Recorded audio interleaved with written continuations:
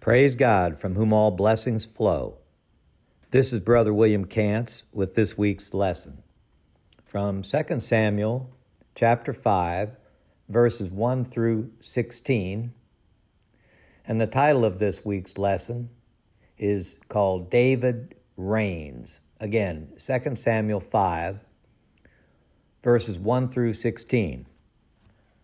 From the King James Version, the text reads, Then came all the tribes of Israel to David unto Hebron, and spake, saying, Behold, we are thy bone and thy flesh. Also in time past, when Saul was king over us, thou wast he that leadest out and broughtest in Israel. And the Lord said to thee, Thou shalt feed my people Israel, and thou shalt be a captain over Israel. So all the elders of Israel came to the king, to Hebron, and King David made a league with them in Hebron before the Lord, and they anointed David king over Israel. David was 30 years old when he began to reign, and he reigned 40 years. In Hebron he reigned over Judah 7 years and 6 months, and in Jerusalem he reigned 33 years over all Israel and Judah. And the king and his men went to Jerusalem, unto the Jebusites, the inhabitants of the land, which spake unto David, saying, Except thou take away the blind and the lame, thou shalt not come in hither. Thinking David cannot come in hither. Nevertheless, David took the stronghold of Zion, the same is the city of David. And David said on that day, Whosoever getteth up to the gutter, and smiteth the Jebusites, and the lame, and the blind, that are hated of David's soul, he shall be chief and captain. Wherefore they said, The blind and the lame shall not come into the house. So David dwelt in the fort, and called it the city of David. And David built round about from Millo and inward. And David went on and grew great, and the Lord God of hosts was with him. And Hiram, king of Tyre, sent messengers to David, and cedar trees, and carpenters, and masons, and they built David an house. And David perceived that the Lord had established him king over Israel, and that he had exalted his kingdom for his people Israel's sake. And David took him more concubines and wives out of Jerusalem, after he was come from Hebron. And there were sons and daughters born to David. And these be the names of those that were born unto him in Jerusalem: Shammua, Shoabab, Nathan, and Solomon. Ibhar also, Elishua, Nepheg, and Japhia, and Elishama, and Eliada, and Eliphalet. Praise be God's holy and divine word. Before Israel entered Canaan to resettle the land, Moses addressed the nation and restated the law. The book of Deuteronomy, which means second law, records what he said to the people. In Deuteronomy 17 and verse 14, Moses described how the Israelites would select a king to reign over them. With that being said, he emphasized that the king must be one whom the Lord your God chooses, verse 15. After emphasizing God's role in selecting the new king, Moses described the ideal behavior of the monarch. Israel's king was not to be motivated by greed, lust, or political advantage, verses 16 and 17. He was to focus upon God's law and follow it. Moses declared, and it shall be with him, and he shall read it all the days of his life, that he may learn to fear the Lord his God, and be careful to observe all the words of this law and these statutes, that his heart may not be lifted above his brethren, that he may turn aside from the commandment to the right hand or the left, and that he may prolong his days in his kingdom, he and his children in the midst of Israel, verses 19 and 20. Israel's first king, Saul, was selected by God and initially acted with humility and restraint. Notice 1 Samuel 10, verses 24 through 27. As time went by, however, Saul changed. Noting this, the prophet Samuel stated, "When you were little in your own eyes, were you not the head of the tribes of Israel? And did not the Lord anoint you king over Israel?" Chapter 15, verse 17. Samuel continued, "Why then did you not obey the voice of the Lord?" Verse 19. Because King Saul rejected the word of the Lord, he would no longer be king. Verse 26. God chose another man to fill that role. After removing Saul, he raised up David as their king and testified about him, "I have found David, son of Jesse, a man after my own heart. He will carry out my will in its entirety." Chapter 13, verse 22. My own heart. He will carry out my will in its entirety.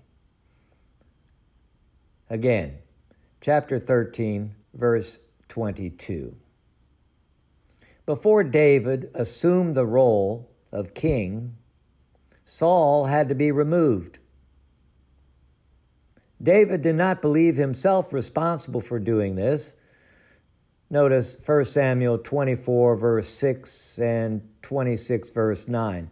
Instead, David, believed the Lord would bring about Saul's end and stated, "As the Lord lives, the Lord shall strike him, or his day shall come to die, or he shall go out to battle and perish. The Lord forbid that I should stretch out my hand against the Lord's anointed." Chapter 24, verse 10 through 11. Our lesson today focuses on the beginning of David's reign. With the intention of making David their king, all the tribes of Israel came to David at Hebron and spoke, saying, "Indeed, we are your bone and flesh. Also in time past, when Saul was king over us, you were the one who led Israel out and brought them in. And the Lord said to you, 'You shepherd my people Israel and be ruler over Israel.'" 2 Samuel 5, verses 1 and 2. 3 reasons were given by these individuals for bringing King David to the throne. First, David was a fellow Israelite. Notice Deuteronomy 17, verse 15. This was a requirement. Second, David was an effective military leader. Notice 1 Samuel 18, verse 5, and verses 13 through 16. Third, David was chosen by God. Notice 1 Samuel 16, 1 and 12 through 13. These 3 reasons, or elements, include God's people, in God's place, under God's rule. God's people came to Hebron. All the elders of Israel came to the king at Hebron, and King David made a covenant with them. 2 Samuel 5 and verse 3. Most commonly, a covenant between a king and his people was something that happened often in the ancient Near East and expressed some mutual obligation. This is a forerunner of the theory that there is an inherent covenant between the people and the ruler. The subjects were to show loyalty and obedience to the sovereign, while the king committed to a just rule and protection. This covenant united the two states of Judah and Israel under David. In order to consolidate his rule, organize a nation state, David had to take Jerusalem from the Jebusites. Jerusalem was historically part of the experience for the Israelites. It's the location of Mount Moriah, notice 2 Chronicles 3 and verse 1, and Mount Zion, Isaiah 8:18, and Psalms 74 verse 2. So these places were part of the Israelites' narrative, and they were located in the Jerusalem area. Jerusalem was also centrally located to manage the political machinations of David's kingdom. In the initial conquest of the land, the men of Judah defeated and burned Jerusalem, Judges 1 through 8, but neither the Judaites nor the Benjamites were able to establish complete control over the city. Joshua 15 verse 63 and Judges 1 verse 21. In obedience to God's ancient command to Israel, David now defeats the Jebusites. David emerges as a leader who intends and does finish what Joshua and Judah started. The overconfidence of the Jebusites is revealed by the way they responded to David's advance. They said, "You shall not come in here, but the blind and the lame will repel you." Overconfidence. 2 Samuel 5 and verse 6. Such, however, did not occur, for David took the stronghold of Zion, that is the city of David, verse 7. The strategy used by David to breach the defenses of Jerusalem is reported in the text. Rather than attacking the city in the usual way, David instructed his men to climb up by the way of the water shaft, verse 8. David directed his men to capture the city not by direct assault on the walls, but by a surprise assault from within. Stealth and planning were responsible. Ultimately, David dwelt in the stronghold and called it the city of David. And David built all around from Millo and inward. So David went on and became great, and the Lord God of hosts was with him. 2 Samuel 5, verses 9 and 10.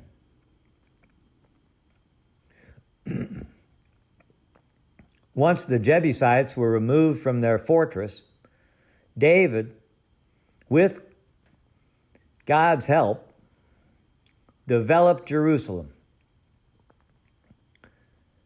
Having taken Jerusalem with the intention of making it the seat of Israel's government, David began working on his house, the royal palace. He was able to procure building materials from Hiram, king of Tyre, who ruled 50 miles north of Jerusalem and controlled the trade from the Mediterranean basin. Hiram would later provide Solomon with lumber and workmen to build a house worthy of God. During the time of David, the king of Tyre established a trading relationship with Israel. Tyre, the people of Tyre, needed the produce of the land of Israel to support the massive population the city included. David and Solomon later wanted the treasures of the Mediterranean the ships of Tyre could bring. Having taken Jerusalem with the intention of making it the seat of Israel's government, David began a workman project in the city, including his house. And according to 2 Samuel 5:11, Hiram, king of Tyre, sent messengers to David and cedar trees and carpenters and masons, and they built David a house. The author of Samuel records, "So David knew that the Lord had established him as king over Israel, and that he had exalted his kingdom for the sake of his people Israel." 2 Samuel 5 and verse 12. God was the proper and ultimate king of Jerusalem and all the land of Israel. David was a prince. The events that transpired provided David with a sense of assurance from the Lord. In fact, David knew that the Lord had established him as king over Israel and that he exalted his kingdom for the sake of his people. 2 Samuel 5, verse 12. God was doing for David what God promised he would do. He will do for us in the same way. David realized Yahweh established David's kingdom so that David could function as a servant toward his people. This is true, godly, intended leadership. We are all to serve. David's kingship was not an end in itself, but a means to an end, the benefit of Yahweh's people. David is over Israel for Israel. Despite being certain of God's help and direction, David ignored the warnings of Deuteronomy 17:17 and took more concubines and wives from Jerusalem after he had come from Hebron. Multiplication of wives leads to sensuality and to an apostasy no less fatal in effect than downright idolatry. Exodus 34 and 16. As in the case of his son Solomon, many of David's concubines were idolaters. The path toward idolatry, desperately opposed by the prophets, was set in motion for Israel by its kings, leaders. Like the other great men, David picked a number of women for his harem. Those with more status were full-fledged wives, tending to be daughters of kings and potentates around Israel. Their marriages to David were often arranged to seal treaties between David and various kingdoms around him. This was a business deal. When David took wives for political advancement, this intentionally went contrary to the spirit of love inherent to God's will. The aggrandizement of power, wealth, and wives led to a rebellion toward God's will. God sent prophets to warn.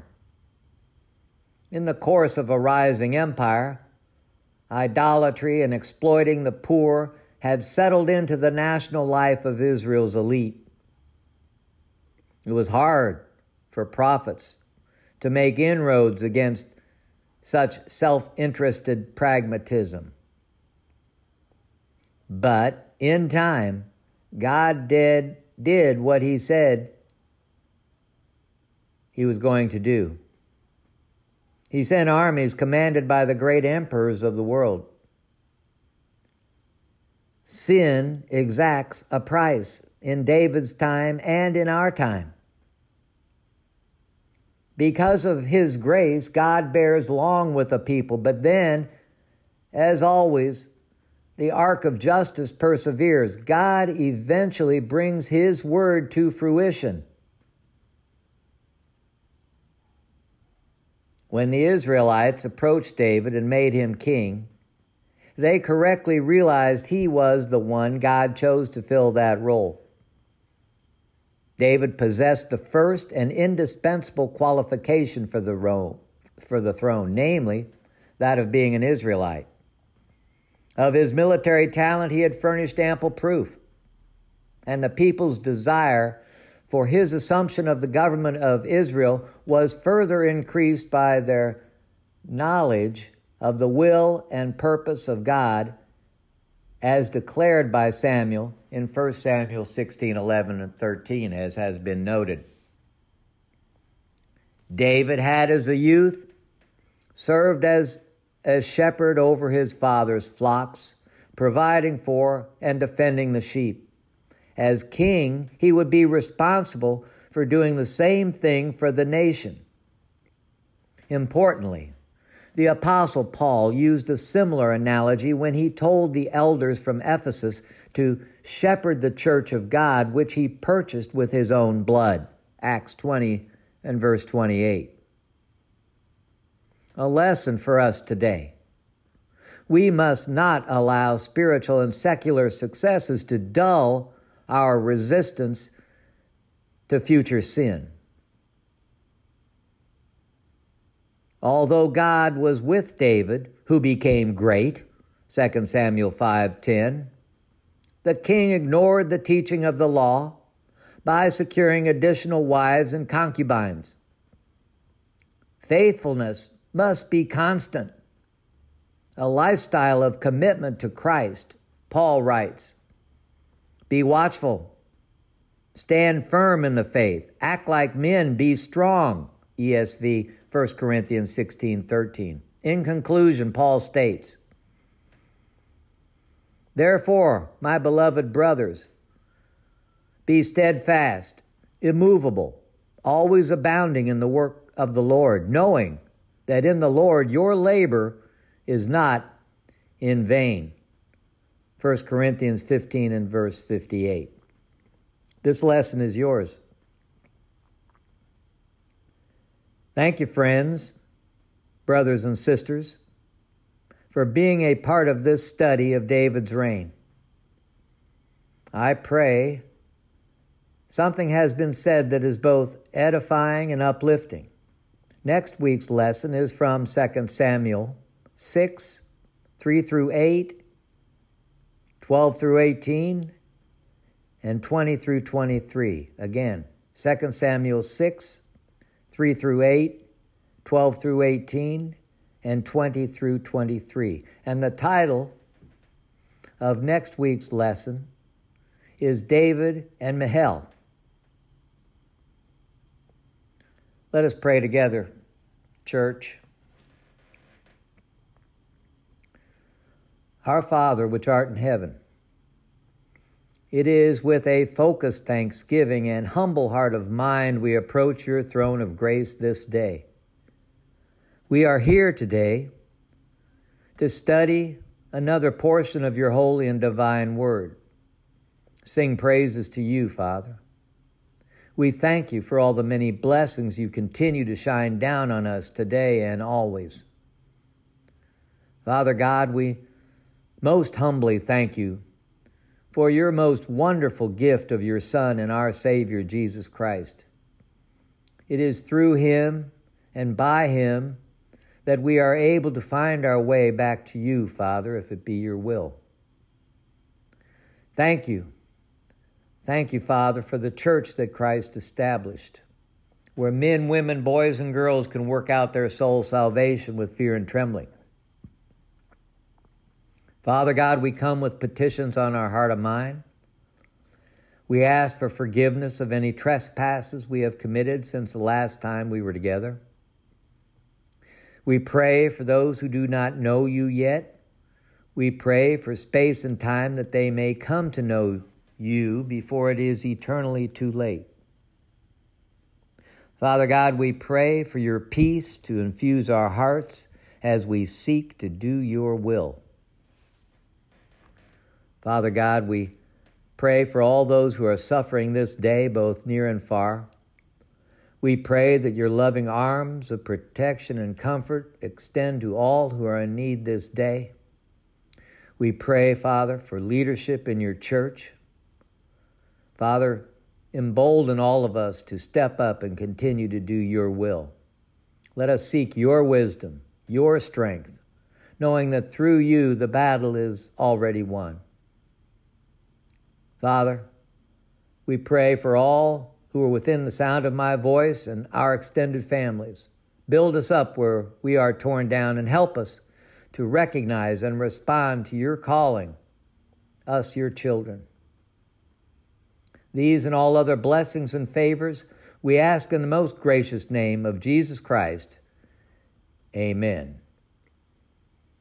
Thank you for listening. Again, I hope that something has been said that is instructive. Reach out in Christian love to one another in texts and messages and cards and phone calls this week. Stay safe. Count it all joy. Bye for now.